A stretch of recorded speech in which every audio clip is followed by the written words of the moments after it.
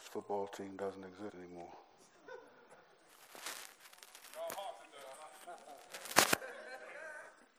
They sure don't exist on the field.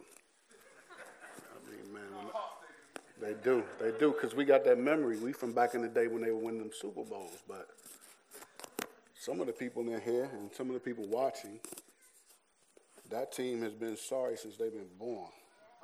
So I apologize for that. We had some glory days, and now the name has changed. But this mask really serves me, so yeah, I can breathe through it and talk through it. But I'm taking it off for this purpose right now. So if you have your Bible app or your Bible, you can open to Colossians chapter 3. We're not going to read it yet. As you turn there, let me let you know that the letter that was written to the church at Colossus was written by the Apostle Paul, but it was a church that he did not plant. One of his ministry disciples, Epaphras, planted the church. The city was influenced by Greek philosophy, which in turn influenced the church along with elements of Jewish spirituality.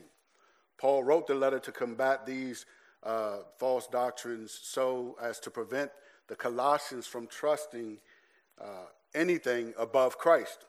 Chapter 1 is verse 15 beautifully communicates the preeminence and the sufficiency of Christ, especially as it relates to trusting in other things such as actions or asceticism, which is the belief that we attain greater spirituality and morality when we, through self-denial. In chapters 1 and 2, Paul addresses those things, but at the end of chapter 2, he begins to turn to more practical ways of living for the church at Colossus. So that's a little bit of background about the church at Colossus. We're going to read most of chapter 3, not all of it, but most of it or part of it. But I'm just going to press pause. That's background on the book of Colossians. As you know, we are in the midst of a series called What's Love Got to Do with It? For reasons that Pastor Kurt laid out in great detail last week. So if you want those details and really a chronicle of the teaching that we've been receiving since the pandemic, you can go back and review last week's teaching. You can find it on our website. But I would say that one of the greatest deficits that the American church has is that of love. We have been careful to give ourselves over to making sure we have sound doctrine.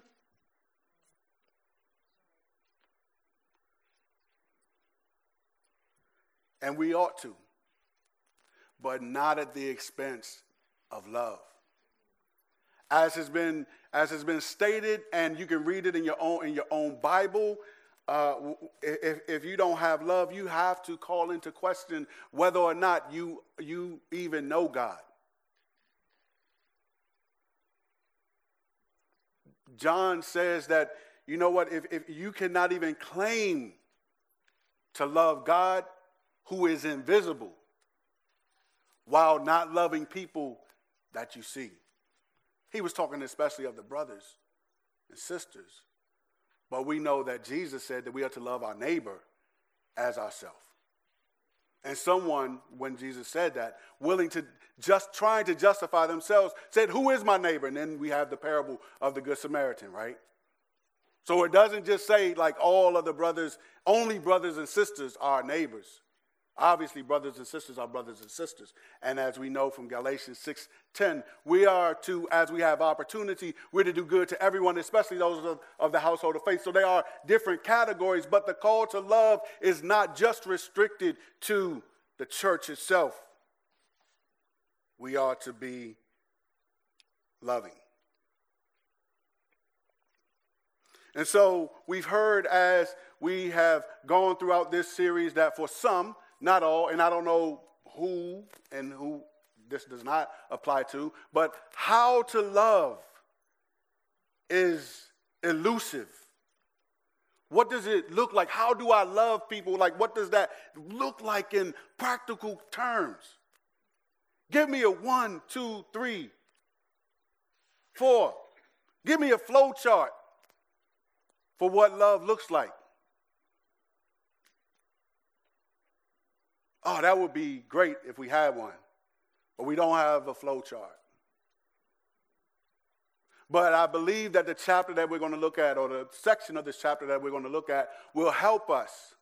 The reason I gave you the background on the book is if you want to read the book, you should read through the book.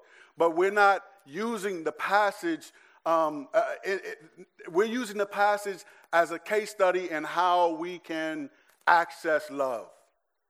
So to get some practicality into not only what love looks like, but also to encourage you that each one of us who knows the Lord can love without make a left turn after the light, make a U-turn in 2 miles up the road. We don't need a navigation system to love. Think about the relationships that you already have. You don't have a navigation system for that, right? I don't wake up and say, okay, I need to say I love you 3 times to Karen. At 12 o'clock, I'm going to kiss her. We don't have that. It flows from something, as we will see. So we're going to look at Colossians chapter 3. We're going to start in verse 5. And then we're going to pray. And then we're going to look at these things. These are things we're going to look at briefly. The simplicity of love, the complexity of love, the fight for love is where we'll spend most of our time. Beginning in verse 5, it says, therefore put to death what belongs to your earthly nature: sexual immorality, impurity, lust, evil desire, and greed, which is idolatry. Because of these, God's wrath is coming upon the disobedient. And you once walked in these things when you were living in them. But now, put away all the following: anger, wrath, malice, slander, and filthy language from your mouth. Do not lie to one another, since you have put off the old self with its practices and have put on the new self. You are being renewed in knowledge according to the image of your Creator. In Christ there is not Greek and Jew, circumcision and uncircumcision, barbarian, Scythian, slave and free, but Christ is all and in all.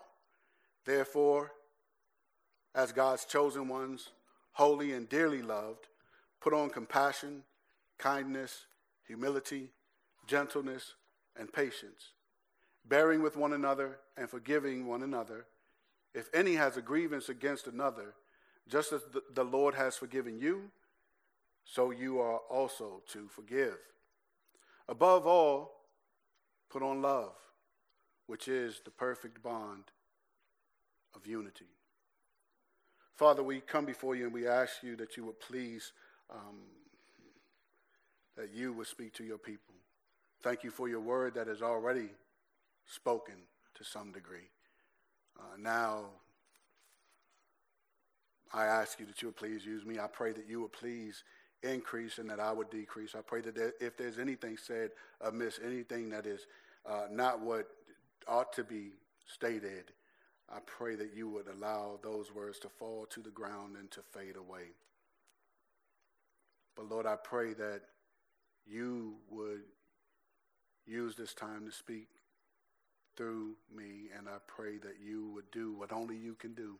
Only you can speak to the diverse spectrum of hearts that are in this room and that are watching via live stream.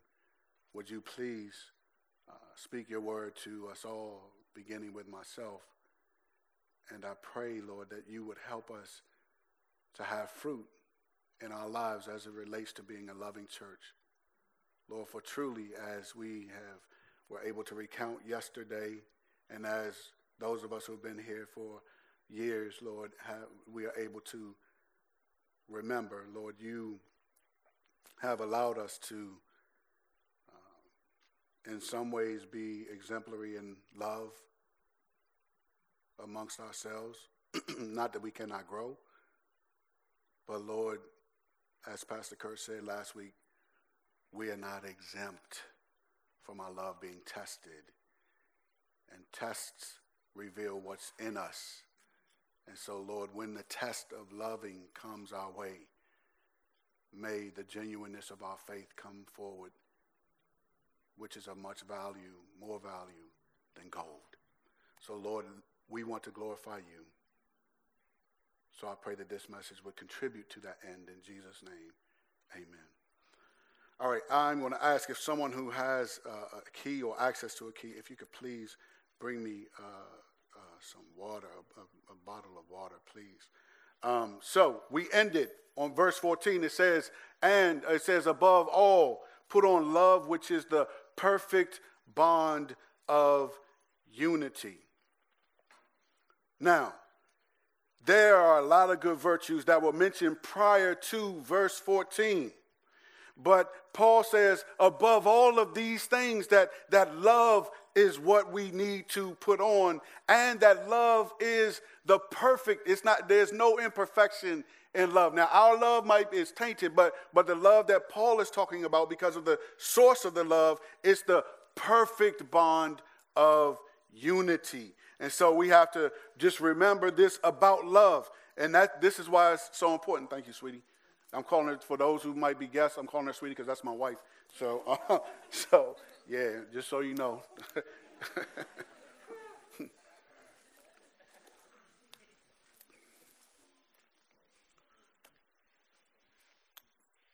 But above all these things, above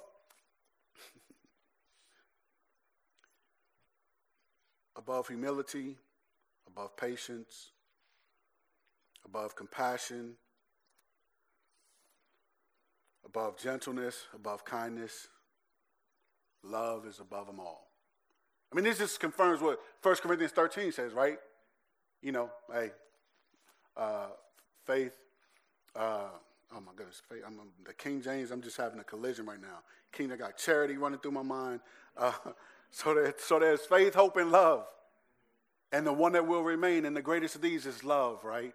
So Paul is just saying the same thing, same author, but he's saying it differently because these folks need to know, need to hear from this perspective. So love is above all. So if we don't know how to access love, if we don't know what love is supposed to look like from us, and it's preeminent as God's people, then we're in trouble.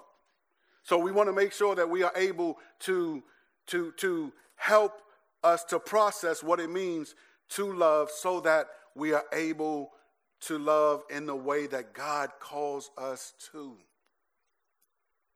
Love is the glue that holds all of these virtues mentioned together, the ones mentioned in this passage. Love binds everything together, because all of these virtues together, because it flows from the love of God, who informs our own love, and we'll see that. And this is probably the main, for me, the main thing I would want you to get, and that I want to get. It's not just you.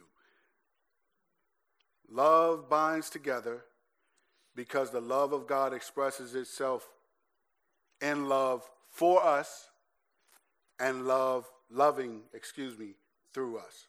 So God's love expresses itself by loving you, and then by his love expressing itself through you. So if you remember, we were talking about God's glory in the recalibration series, and we talked about how to come in the presence of God and to come in contact with the glory of God. When the glory of God touches you, his glory flows through you. Case in point is Moses, who's with God, right? He's with God for a long time, and he's beaming so much so that he has to put on a veil because the people, the Israelites, were afraid of him. So he had to kind of suppress the glory of God because they could not handle it. Now, none of us are on that level. We ain't seeing God like that. But if we've experienced the love of God should flow through us to other people.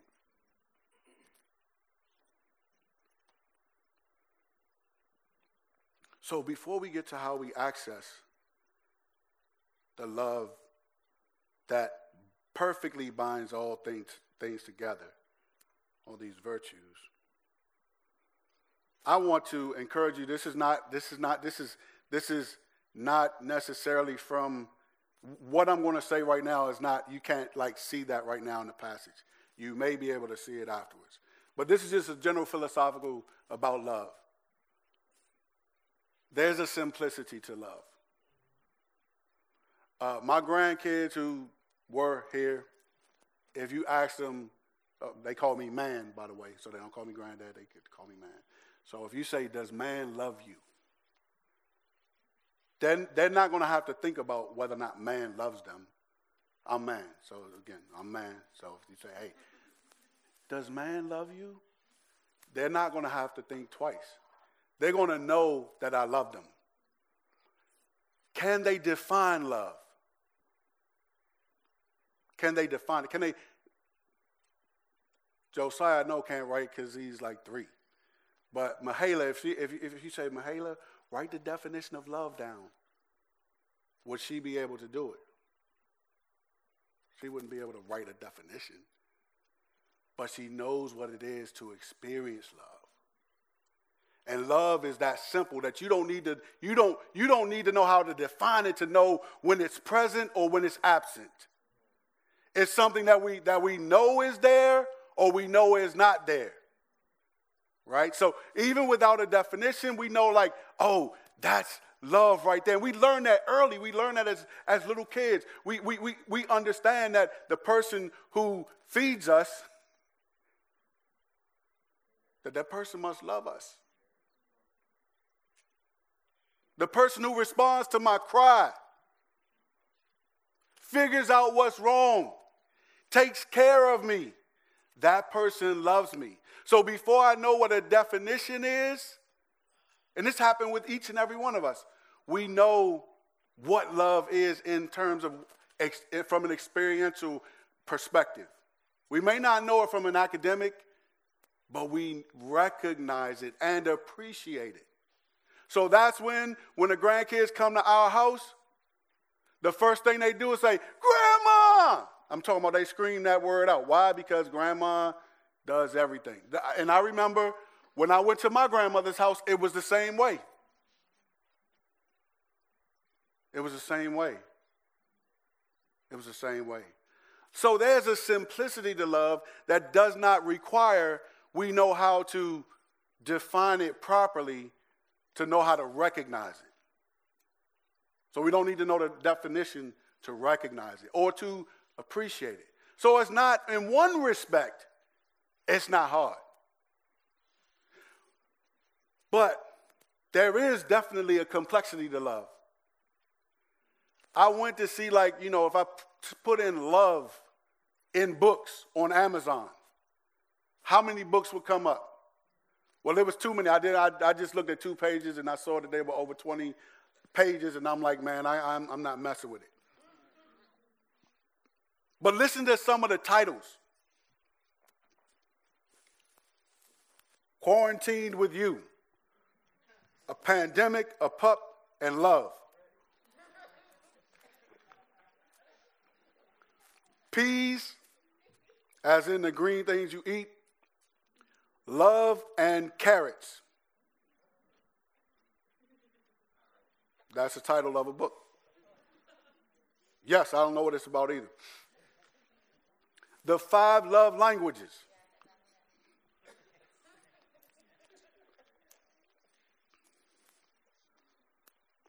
Love is free, guac isn't.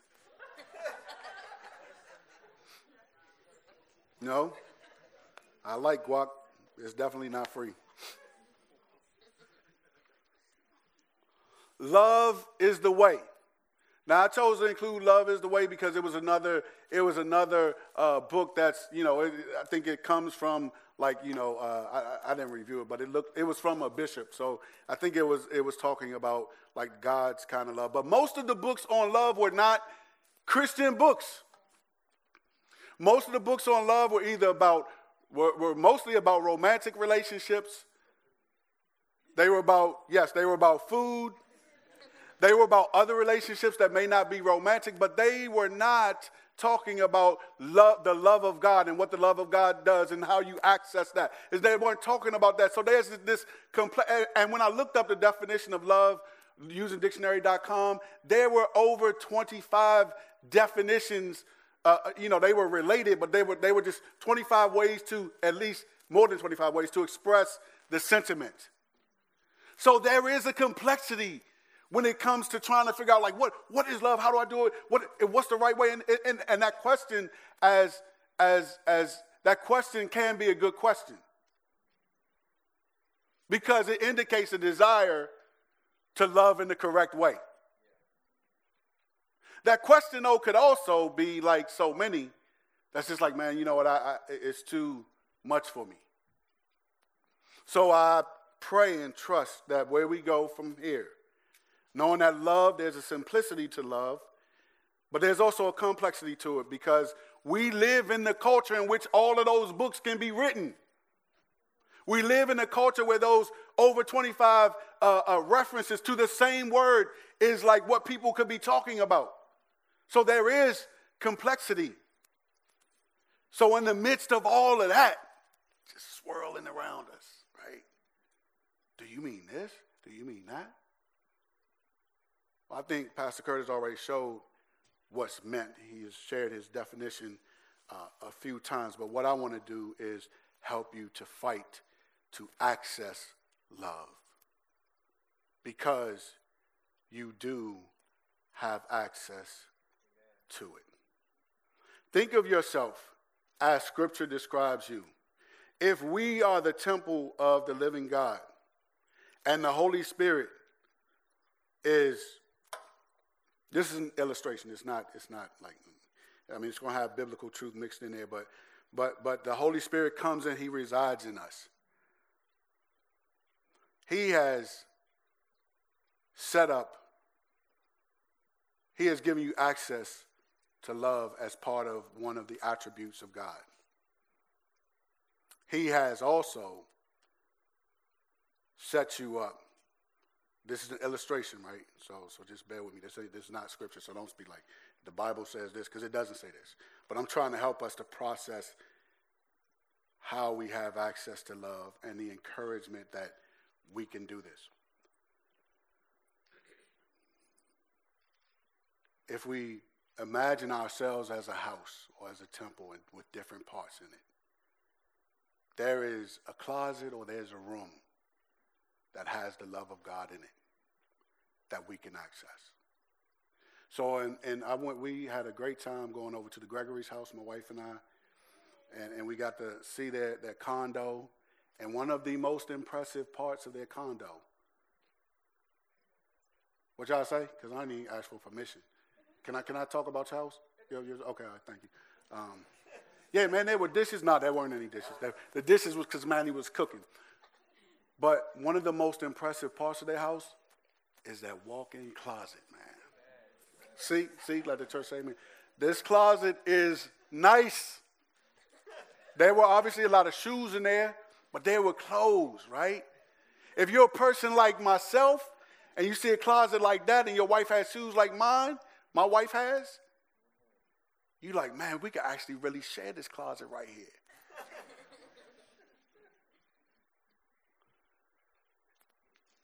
Today, I selected what I was wearing, right? Every day, that can be like a major production, not major. But I have choices, right? So I can wear jeans if I desire to.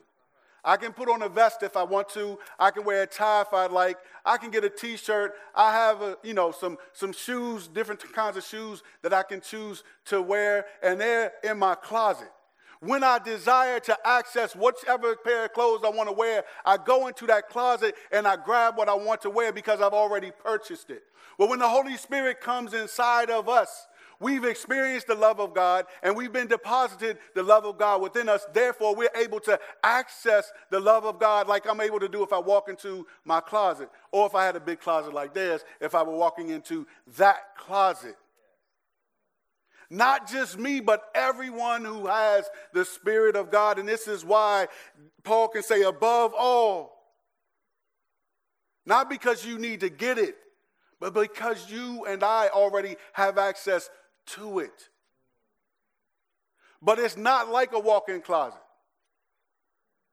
Because after I've purchased my clothing and put it in there, no one's resisting me. My wife isn't like standing at the door like saying, nah, hey, what's the password? She's not doing that. But when it comes to love, there are challenges to love. Therefore, we are told, and this is how we're getting to the crux of what we want to say. We have to fight to love. We have to fight for love. This passage is a very violent passage. Verse 5, therefore put to death. Put some things to death. So it lists the things we're supposed to put to death. Sexual immorality, impurity, lust, evil desire, and greed. We're also to put off these other things: anger, wrath, malice, slander, filthy language from our mouths, lying to each other. Those are things that we're supposed to put off. And then we're supposed to, we put those things off because we are being renewed, verse 10.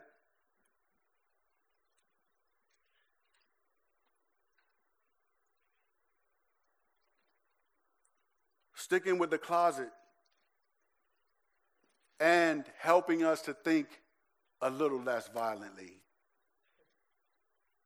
When you think of putting to death, just think of taking off your clothing.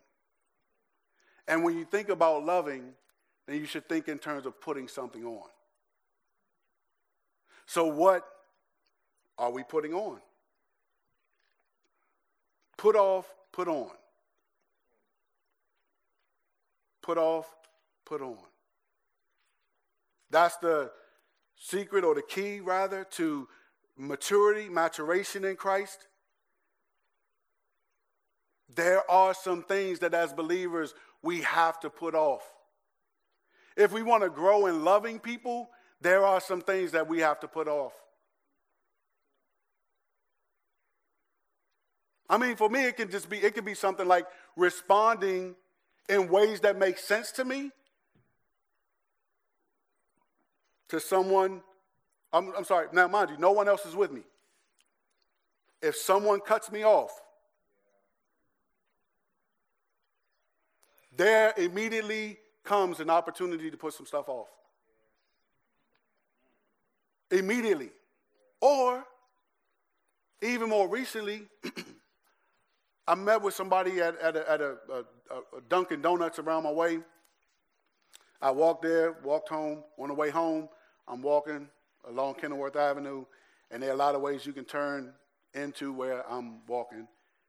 And so I'm walking, and this red car must not have saw me because he just came like nobody was walking. And I didn't see him either. It was kind of dark. I didn't have anything bright on, I don't think. But then right after him, a black car came, and that car came with such speed and so close that when he saw me, I think I'd already braced myself for impact. And I didn't know it at the time, but as I walked, I just felt myself like detense. Now, mind you, this person's in the car. Oh Lord, yeah. This person's in the car, and I'm like on my feet, right? So they come, and then they stop, and then I'm like, then I act like I can do something. I'm like, so I ain't saying. I'm like, man, like how? Then I walk, and I'm like, man, what was that? What was that? Did I want to fight him? Did I want to? Rather than like being grateful that I didn't get run over. What rises in my heart is, man, what you doing? What's wrong with you? And it's not like I haven't ever almost hit someone myself in the car while driving. Yes, yes, I remember this woman, man. I was driving out I didn't see her. This was early on when I was driving too. I was supposed to stop. I guess I don't know what I was doing. I stopped real late. And I probably came closer to the woman than the people came to me. And she was like, "What's wrong with you, you jerk?" And I'm like, and I said, "Oh, I'm sorry. I'd already said that. I'm sorry. What's wrong with you, you jerk?" Then I got mad because she wouldn't accept my apology. So when somebody cuts me off, and I'm like, "Man, what's wrong with you?" Or I want to like lay on my horn, which I used to do early on in driving. So this was decades ago, but I would lay on that horn. But what's the fruit of that though? On me. Not on them. They don't even know what's going on. Right? They're just going on about their day. But me, I'm sowing to something. One of the things that I'm sowing to verse 8, I'm sowing to anger. I'm sowing to wrath. I'm sowing to malice. The other, I'm not slandering them. Well, I could be slandering them, but I don't think filthy language comes out of my mouth. The kind of language you probably would naturally think about. So I'm not. But look at that. Those things don't just leave. Have you ever noticed that? It's like a sour taste in your mouth when you tasted something and the taste lingers after you swallow it. So if we sow to these things in nuanced kinds of ways, my experience is that it sticks with me. You may not be like me, maybe. So I find it easier not to sow to it.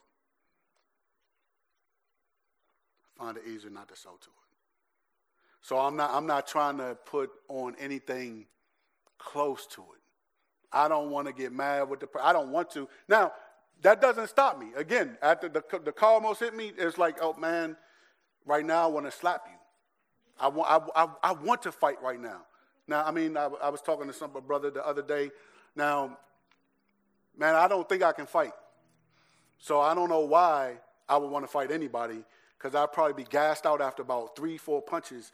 And that's if they even connected on anything, and then they might just connect softly. So it's like, man, you know what? Why would you even want to fight? But it's because it's natural, though.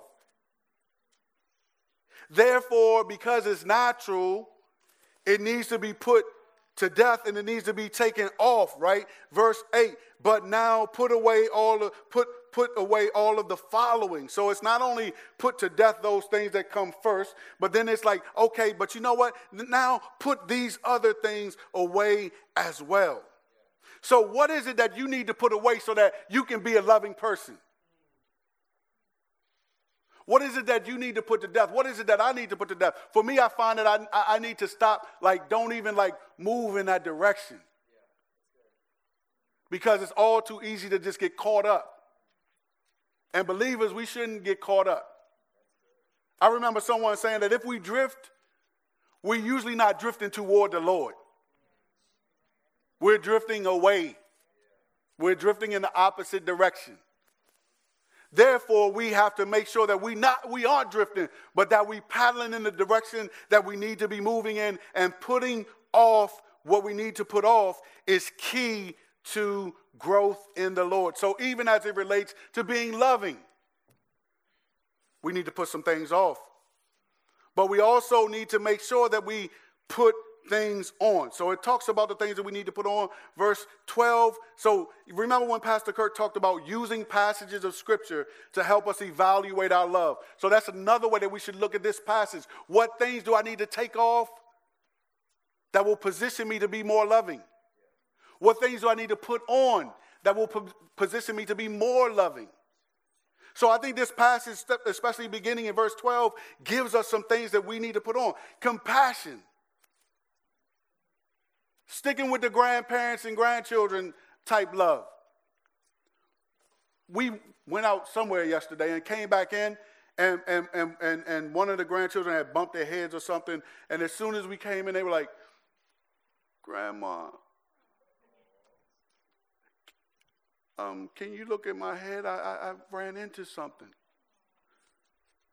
They didn't come to me because they would have been like, hey, man, you good, man. You're all right. But they came to grandma because they knew they were going to get that compassion, right? So grandma looked at it. Oh, you got a little. And then grandma made, she made a big, to me, she made a big deal about it. But to the grandchild, it was just like, it was all love, man. Oh, grandma, thank you. Yeah, rub my head, kiss it, grandma. Now, why do they want you to kiss it? We already know that joint does not, kissing really doesn't really fix the problem. But when you feel that love, though, it just helps out a little bit. But they always want that, and, of course, a Band-Aid. A Band-Aid heals everything, right? Give me a Band-Aid. Kindness. Are you characterized by being kind? Am I characterized by being kind? It's also a fruit of the Spirit, right? I mean, it's explicitly called one in Galatians chapter 5. Humility, gentleness, patience, forgiving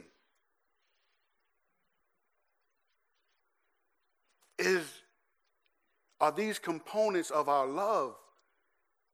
Because if they're not, they need to be. We need to put them on.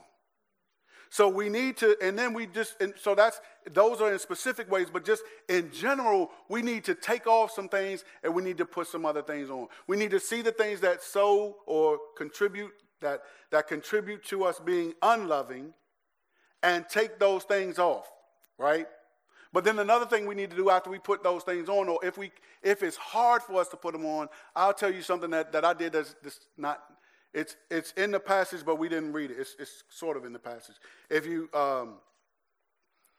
look at verse 16, it talks about how we should let the word of Christ dwell richly among us. This is talking about the community of believers in all wisdom, teaching and admonishing one another through psalms, hymns, and spiritual songs, singing with gratitude to God with gratitude in our hearts. Okay, so I think there's a communal aspect to putting on love that also looks like not exactly what this said, but like we can learn from each other. So maybe you aren't the most humble person. Then you look for somebody in the church that's humble and you start learning from them. You aren't a compassionate person. Man, not all that compassionate. But I look at grandma and I'll be like, man, you know what? I should do that. So if somebody so last night somebody comes up, where's grandma? Oh, well, grandma, she's doing something.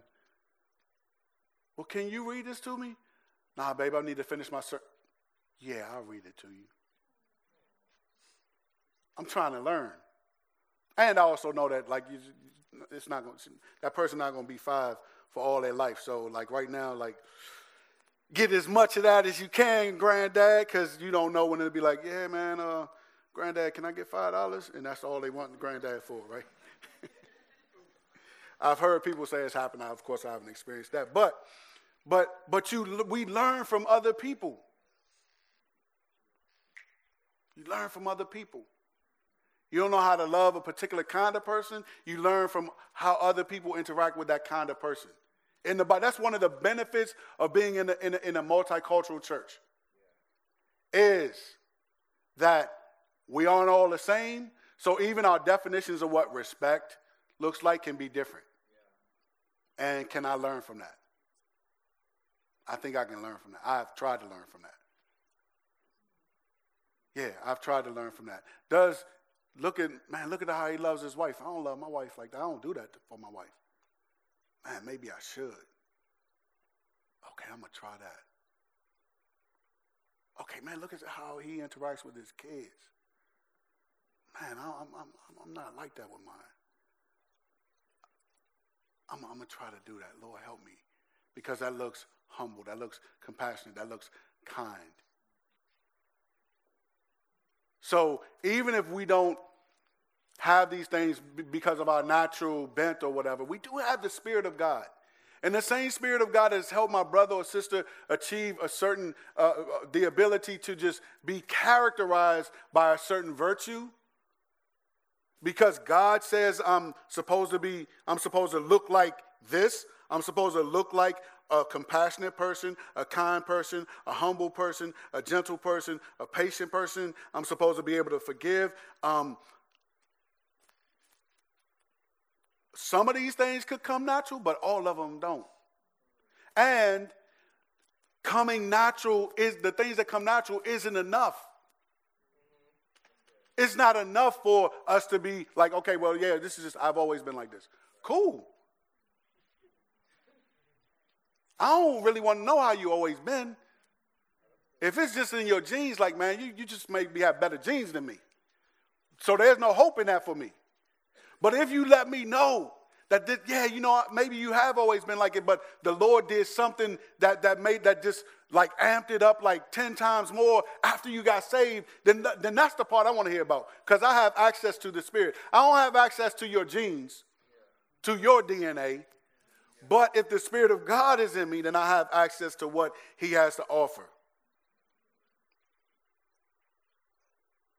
One of the reasons why we don't go in the closet to put on what we need to put on is because in our culture, we just are so driven by feelings. So we want to feel the love, man. We want to feel like we're doing the right thing. Yeah, hey, me too. I said I want to feel like I'm doing the right thing. I want to feel like, okay, my brother, I know, man, you could have just been distracted, so you almost hit me, man. God bless you. You know, I mean, I want to be like that. But instead of it being like that, it's like, man, what you do? It's a fight. It's like I have to get up and walk to the closet, pick it out, and put it on, right? Like that's what I have to do. It's not just like magically floating from me to me because it knows I need it right now. Oh yeah, here comes humility. Oh, you need some compassion right now. Ooh, yeah, man, I'm feeling it. No. I have to say, man, right now, I want to jump through that windshield and I want to do some. And then, what fruit of the Spirit is that? See, that's the battle right there. That's like somebody taking a machete and just. What fruit of the Spirit is that? Wow, yeah, that's a great question. It's not a fruit of the Spirit. Lord, please help me. Bless that person to not hurt anybody and to safely get to where they need to go. Because who really knows what they're going through? I don't know. To this moment, I don't know. But I do know that my feelings are going to respond in a way that is most natural to it or to them. And I know that the reason we have to fight the good fight of faith is because it does not work. That the things we need to put on just float magically to us in the moment that we need it. But we have to fight to get ourselves away from whatever it is that we need to put off. We have to take it off. We have to unbutton it. We got to do whatever, or take it over our head. Whatever we need to do, we have to get it off of us, and we need to put on what God calls us to. And in this series, what we're talking about is love. So I hope that you have answered the question now that you've had, months to think about the way you want to be loved so that you can be that way toward other people. And like love is something that we learn to do as well. It's not like just mentioned, it's not just going to come and boom, boom, bow. It is just there. It's there in that you can access it, but we have to access it. So we have to learn to love. We can learn to love by watching people. And we can learn to love by tweaking how we love. So I'll give you this example. I shared this with my D group, but I remember once my wife and I had a conflict, and I mean we've had many. It's almost 30 years, so we've had many conflicts. But this one sticks out in my mind because of how helpful it was to talk about it afterwards. So I don't even remember what the main issue was, why we were talking in the first place. But something was said or done, or there was something about to happen that made me sort of afraid. And I don't respond to fear by being, oh man, I'm scared right now. No, I usually respond to it in an angry way. So as I was telling my wife, like, you know what, when you said this, I was thinking about how it would impact you. I was thinking like, man, you know you're going to wear yourself out. And then it might have been, I don't remember the exact words, but I do remember this one thing that my wife said. She said, right now as you're talking to me, you sound very loving. When we had our conflict, I couldn't discern love at all. My motivation was like I wanted to protect my wife. But the manner in which I went about trying to protect her, it didn't feel like love at all. So, what if your love is what if you realize like you need to tweak your love? One, being around truth where somebody can discern like, hey, you know what? I hear you, but like that's not my experience of you. Because if I really want to be loving, I want to come across loving. I don't want it to be mistaken for anything else. Right? So we may have to tweak along the way, and there's nothing wrong with that. There's nothing wrong with that, right?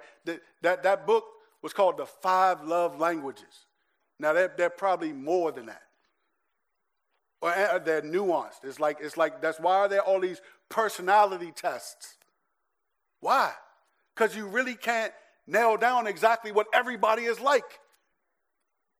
So we have to find ways to make sure that our love and generally speaking, comes across as love to other people. So what we do to make sure that happens is we learn along, we pay attention to like, was this is how you can pay attention. You can ask. You can ask in your D group, do I come across as a loving person? Is your experience of me one that you would categorize as a loving experience, or is it something else? You can ask other people, what does love look like to you? Biblical love. And then, so you can ask someone like, hey, you know what? Would you describe me as a compassionate person? Do you experience kindness from me?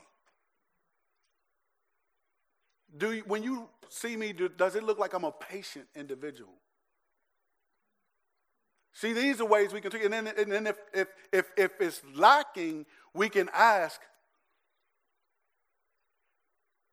especially if we know the people well and have experiences with them. We can ask, well, what would patience look like in that scenario you just laid out? That you're telling me where I was impatient. Like, what do you think? So we have to be able to talk with each other, to tweak. Because if we try to do it alone, you might grow some, but you're going to grow in a minuscule way. You're not going to grow in an acceleration. We grow in acceleration when we're in the body.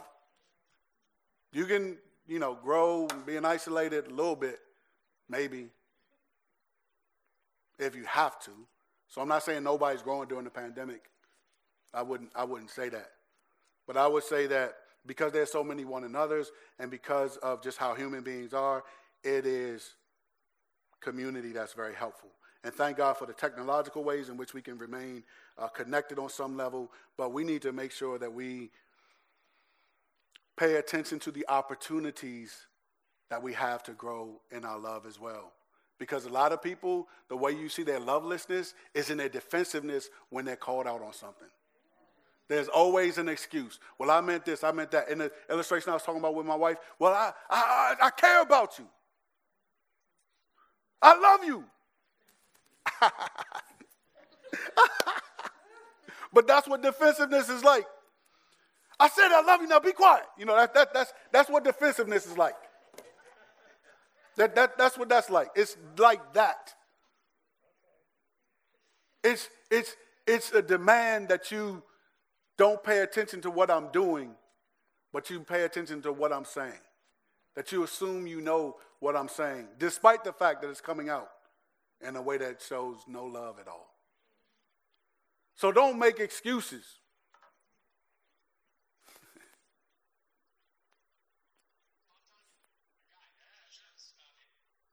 Don't make excuses. Don't do that.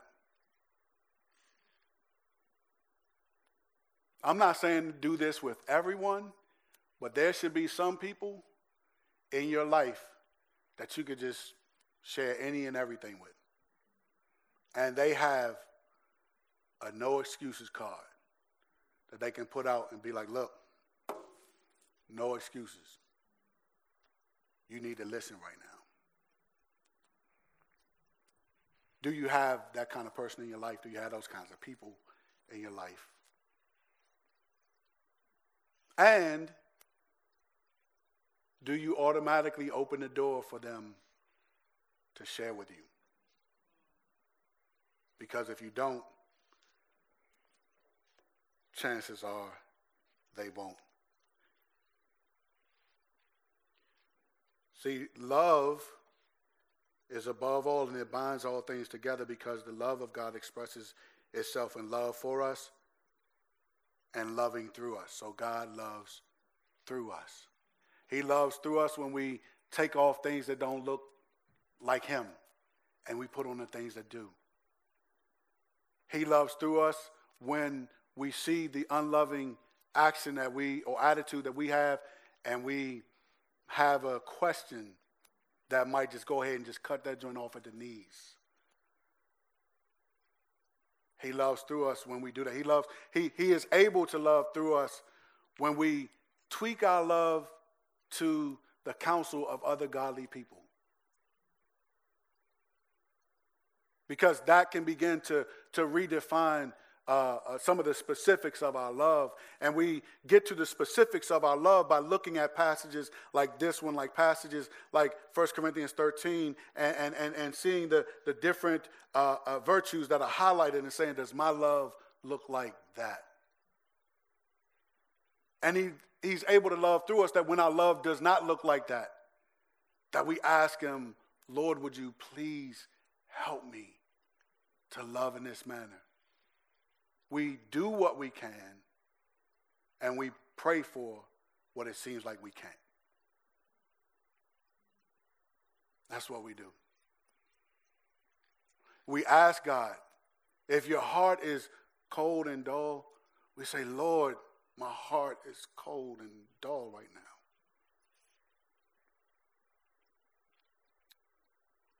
I don't want it to be, but I can't change it. Would you change it? And that's not the end. Then we need to read God's word so that it can be changed. Right? So I'm pointing to that because that's sanctification. And that's what this passage tells us about. But it tells us about it. I mentioned something about like your genes or your DNA. The kind of love that we're talking about isn't just, as was mentioned in one sermon, it's not the kind of love that the world just has or that we have naturally, but it's motivated by the Spirit. So chapter 3 starts off by reminding us of the motivation for everything. And I love the way this is one of my favorite passages in all of Scripture. In verse 17, it says, whatever you do in word or deed, do everything in the name of the Lord Jesus, giving thanks to God the Father through him. The only way that that's even possible, though, is if we have done what's in the first verse and the first 4 verses, which says, so if you have been raised with Christ, seek the things above where Christ is, seated at the right hand of God. Set your mind on things above, not on earthly things, for you died and your life is hidden with Christ in God. When Christ, who is our life, appears, then we also will appear with him in glory. So the kind of love we're talking about is not even possible without God. And if it's not possible without God, we need to proactively set our minds on things above so that God can do work on our minds and renew our minds so that we're not conformed to this world and have definitions of love that this world has, the 25 or whatever, all those books and all that stuff, have that working in our mind instead of how God calls us to love. So we are not able to love the way God calls us to love without God.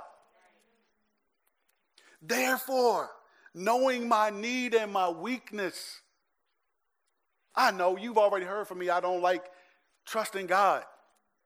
Meaning like I don't like the fact that I have to be weak.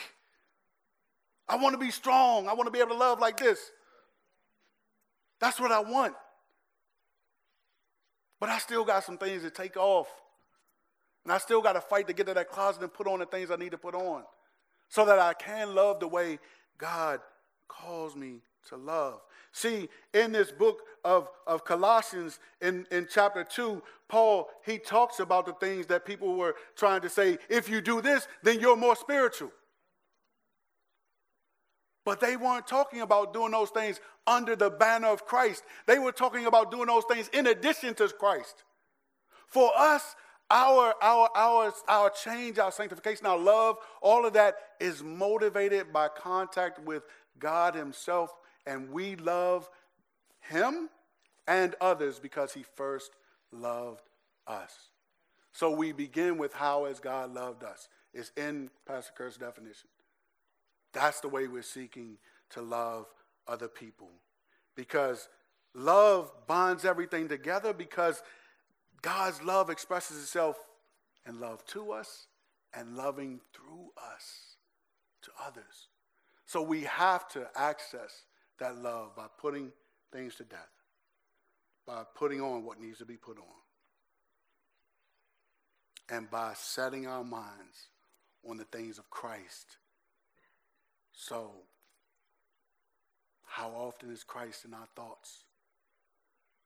How much effort do we give to make sure that amongst all the voices that those other names, as we sang, they fade away because we are proactively putting ourselves in position where we're engaging with God. It all begins with that, God through Jesus Christ. Because if we don't, we won't grow in love. We'll hear messages we agree with, but we won't grow. So we have to do the beginning. We have to seek those things which are above what Christ is.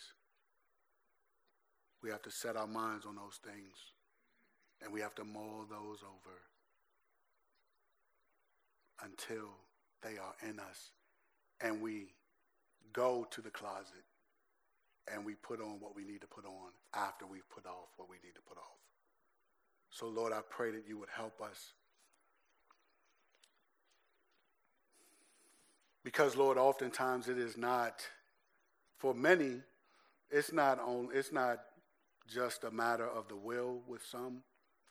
It's just a matter of developing the skill to take off what needs to be taken off in the moment and put on what needs to be put on. I pray that in an increasing way, you would help us to be able to do that you would help us to notice that in the midst of situations where we were about to respond or where we even responded with what we would do naturally, that we caught ourselves and we said, no, I'm going to take that off and let me put on something different. Let me put humility on right now, compassion. Let me not be rude right now. Let me not envy. Let me not rejoice in what's evil right now.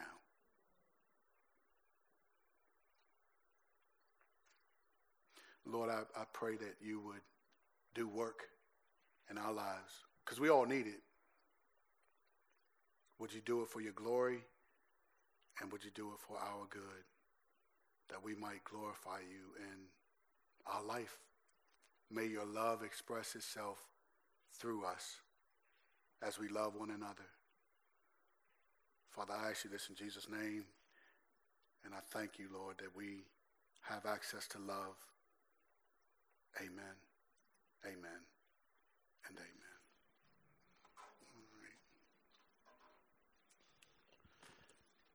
All right. I don't know if there are any questions. It's a couple. Couple of them. All right. Well, thank you for the message, brother. You're welcome. Thank you.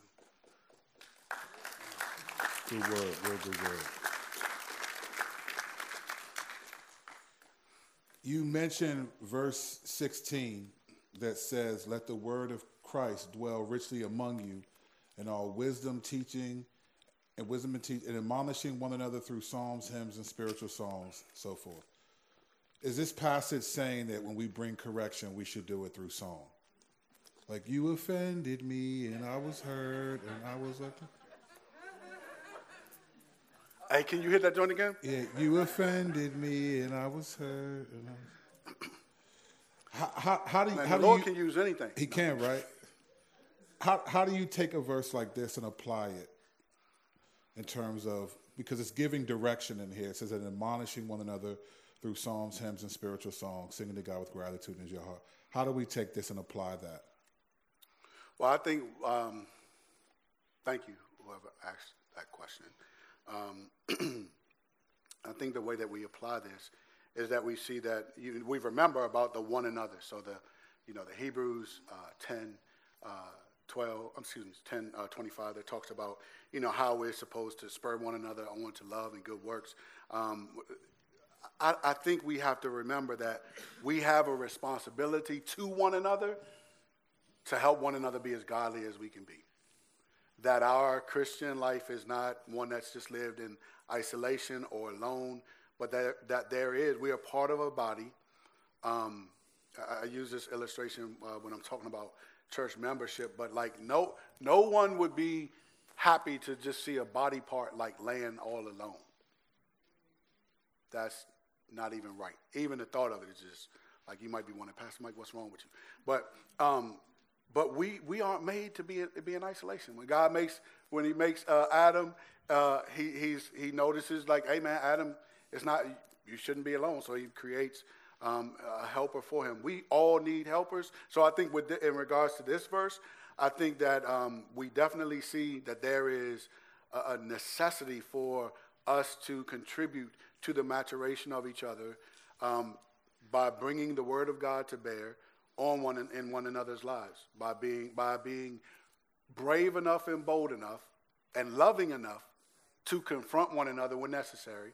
And I would say that I believe that is a something in which we probably can grow in, because we live in a society where if you don't affirm me, you don't love me. And that's not always true, right? I may not affirm you because I love you. Right, I just can't be with you in your sin, and I might love you enough to tell you that. So I think we have to be bold enough and loving enough to speak to one another, and where necessary, admonish one another. Obviously, this one talks about doing it specifically through song and hymns and spiritual songs. However, I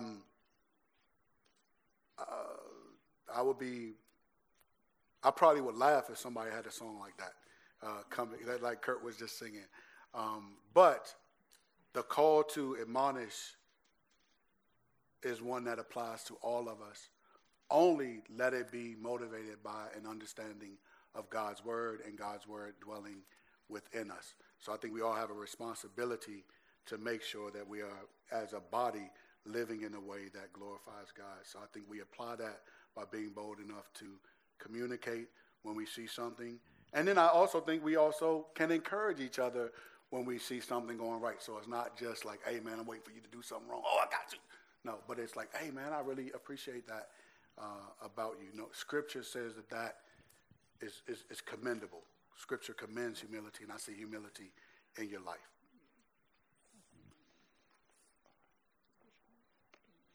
All right, so this one is sort of, I'm going to split this up into two, even though I think it's one and the same, other side of the coin. Mm-hmm. So the first one is, you mentioned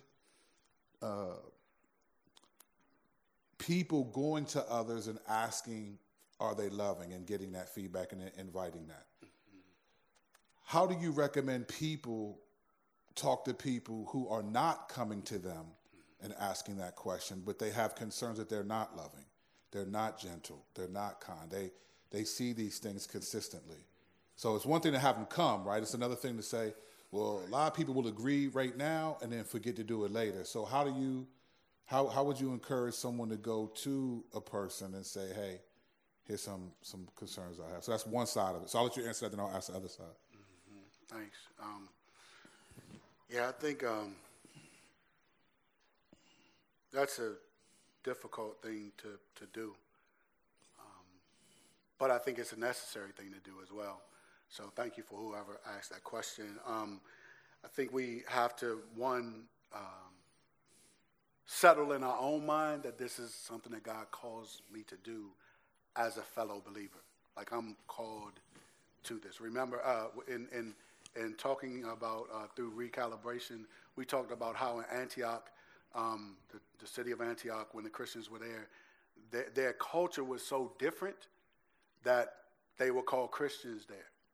So there's a Christian culture that Scripture lays out that should be something that we're characterized by. And when we see that we don't line up with that, we do have to be like Peter, like Paul was to Peter. Peter is an apostle just like Paul. But in the book of Galatians, when Peter comes down, Paul has to confront him, and he confronted him in front of everyone. Now, we're not Paul, so I would say, you know what? Don't confront in front of everybody. I would say find a place to help this person to be comfortable. You think about Galatians 6:1, right? You know, if anyone is overtaken in the fault, you who are spiritual, restore such a one in the spirit of gentleness. So and then it says, considering yourself, because you're gonna have your turn too. Like, this part, it's part of the culture. So your time will come, right? And so you try to, if you've observed some things, you probably been around them, you probably know how they communicate. Use all of those things to your advantage. If necessary, warn them, like, just say, hey, can we talk? Maybe not right now, but I have something that I'd like to talk to you about. And then I've sometimes said, I've said stuff like to my close friends, like, hey, brace yourself because I'm about to ask you something. They know what that means. We had that rapport. So hopefully you had that rapport. If you don't have that rapport, you probably wouldn't even want to go forward, right? So figure out, so I can't, since I'm not in your relationship, I can't tell you what to say, but I can say, like, gentleness and awareness that, you know what, we all sin in many ways. Coming from that rather than from coming down the mountain when she comes, like you're coming from on high. No, remember that, you're going to be needing help next week. Just remember that. So let your communication be that way. And then I think also another thing would be, as best you can, have scriptural support. So that it's not just a matter of, like, you want them to be one way and they're not that way, but have scriptural support for where you're coming from. And I think that can help you. So you have to make sure that you embrace your own responsibility. Then it's technique. Then it's be gentle, have scripture, remember myself. You treat them the way you would want to be treated if someone were coming to you. So that's how I answer that question. Now, you may have alluded to this, but I'm still going to ask it. So because correction sometimes can be a person insisting on their own way, how do you position yourself to receive, like, input from people, especially when you're struggling with feeling like, oh, I did do that? Like, when I may disagree with this observation, like, how do you humble yourself and receive correction in that situation? Yeah, I think,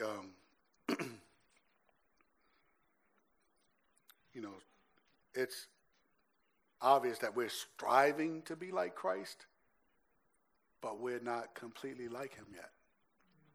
So there are going to be ways that I need to grow that maybe I don't see, and an awareness that there are going to be blind spots in my life that that I'm just not going to see. So I mentioned that my car, I love my car.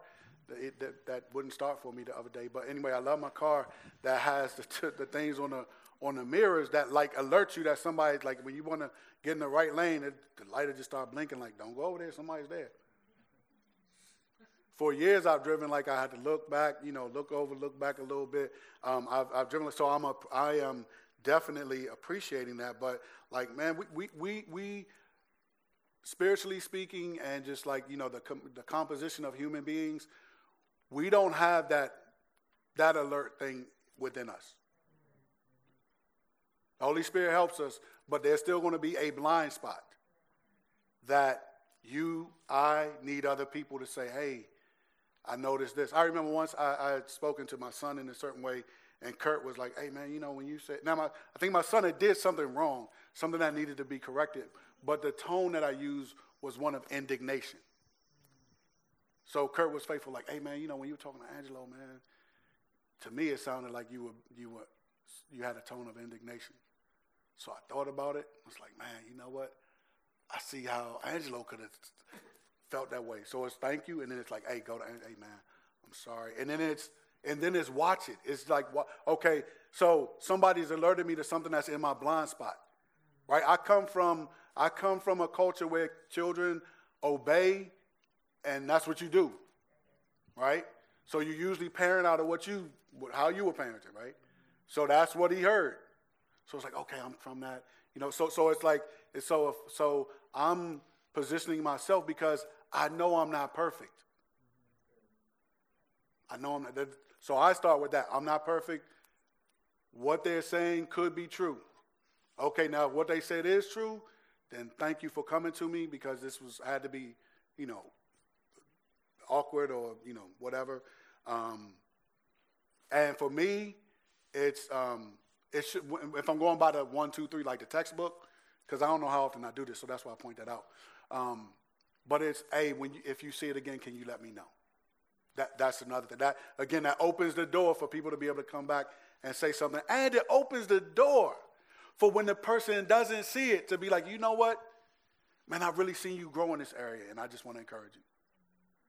But I think unless we position ourselves to receive correction, it's highly unlikely that we'll receive it from people, that people will give correction. Because it's a challenge for them to come to. Now, for the people who need to bring correction, you have to be bold, right? You have to, it is something that God calls you to. Pastor Kurt and I are convinced of this about what church culture is supposed to look like. Having said that, that means that on the flip side, we need to be open to receiving correction from other people as well. Because we have blind spots and we're not perfect. That's a good word. All right, this one isn't a question, but just a statement for you. It says, great illustrations to amplify the word. Now we have several visuals of how to grow daily in love. Your prayers were answered. Thank God for using you again. Oh, just encourage you in that. And another one, this is like Tony. It just says, thank you. It never rains in Southern California. Well, thank you, Pastor Kurt, for taking up the philosopher Tina Turner's words and making it a series. What's love got to do with it? A lot of proverbial wisdom from Tina. Appreciate that. Yeah. What's love got to do with it? We've heard the phrase. We've heard the phrase love the sinner, not the sin. How does that play out in what you're describing? Well, I think it plays out in this way. No one in this room, and no one with the exception of Jesus, was born saved. None of us. We're all, as the King James says, born in sin and shapen in iniquity. David says in Psalm 51. So an awareness of, and I love that Paul says so many times, 1 Corinthians 6, he says, in 11, he lists all these sins that these people will not inherit the kingdom of God, beginning in verse 9. But then in verse 11, he says, and such were some of you. So I think an awareness of the fact that, you know what, the Lord, like I'm not saved because I'm good. I'm not saved because of that. I'm saved because God is good.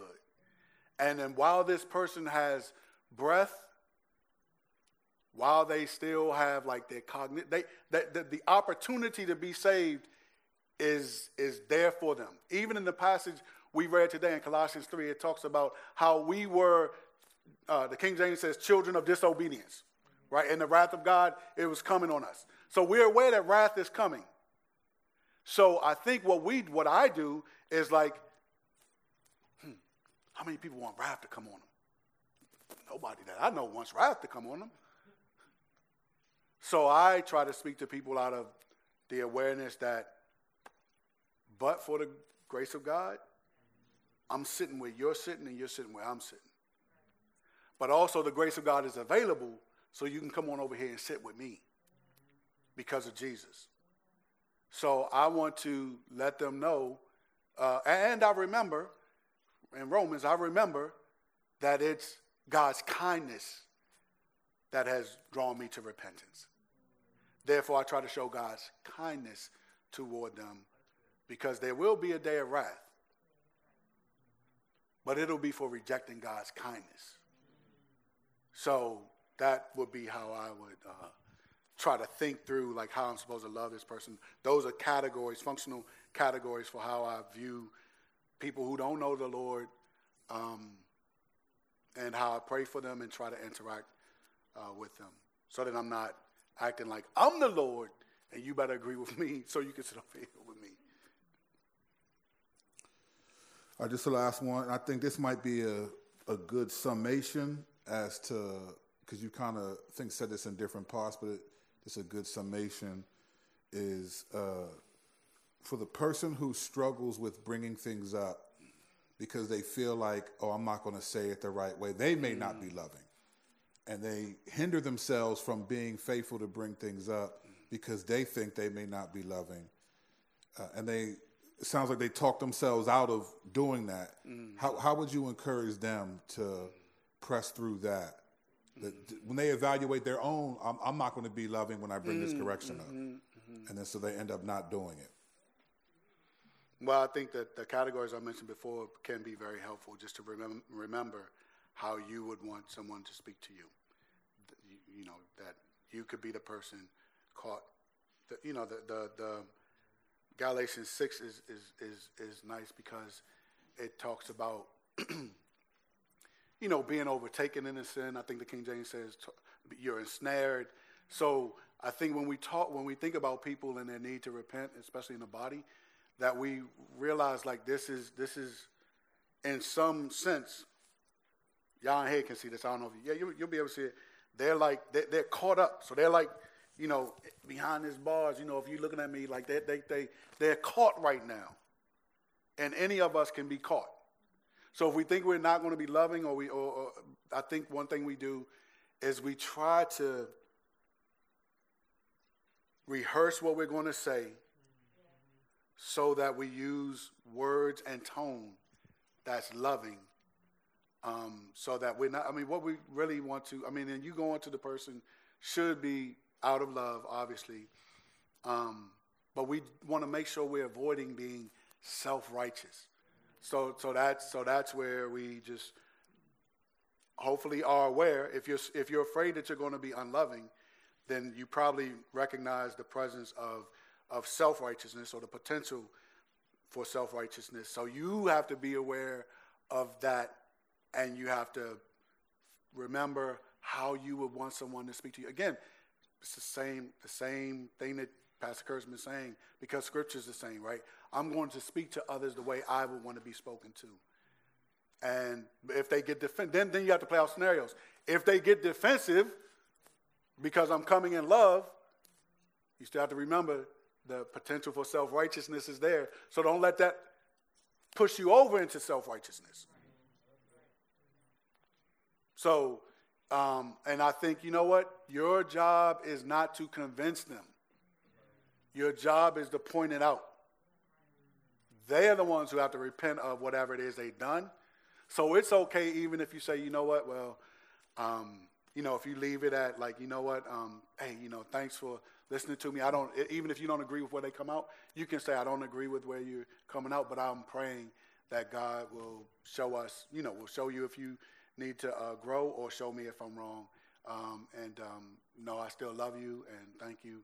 And hopefully that person is mature enough to appreciate you. And if they're not, because they may not be,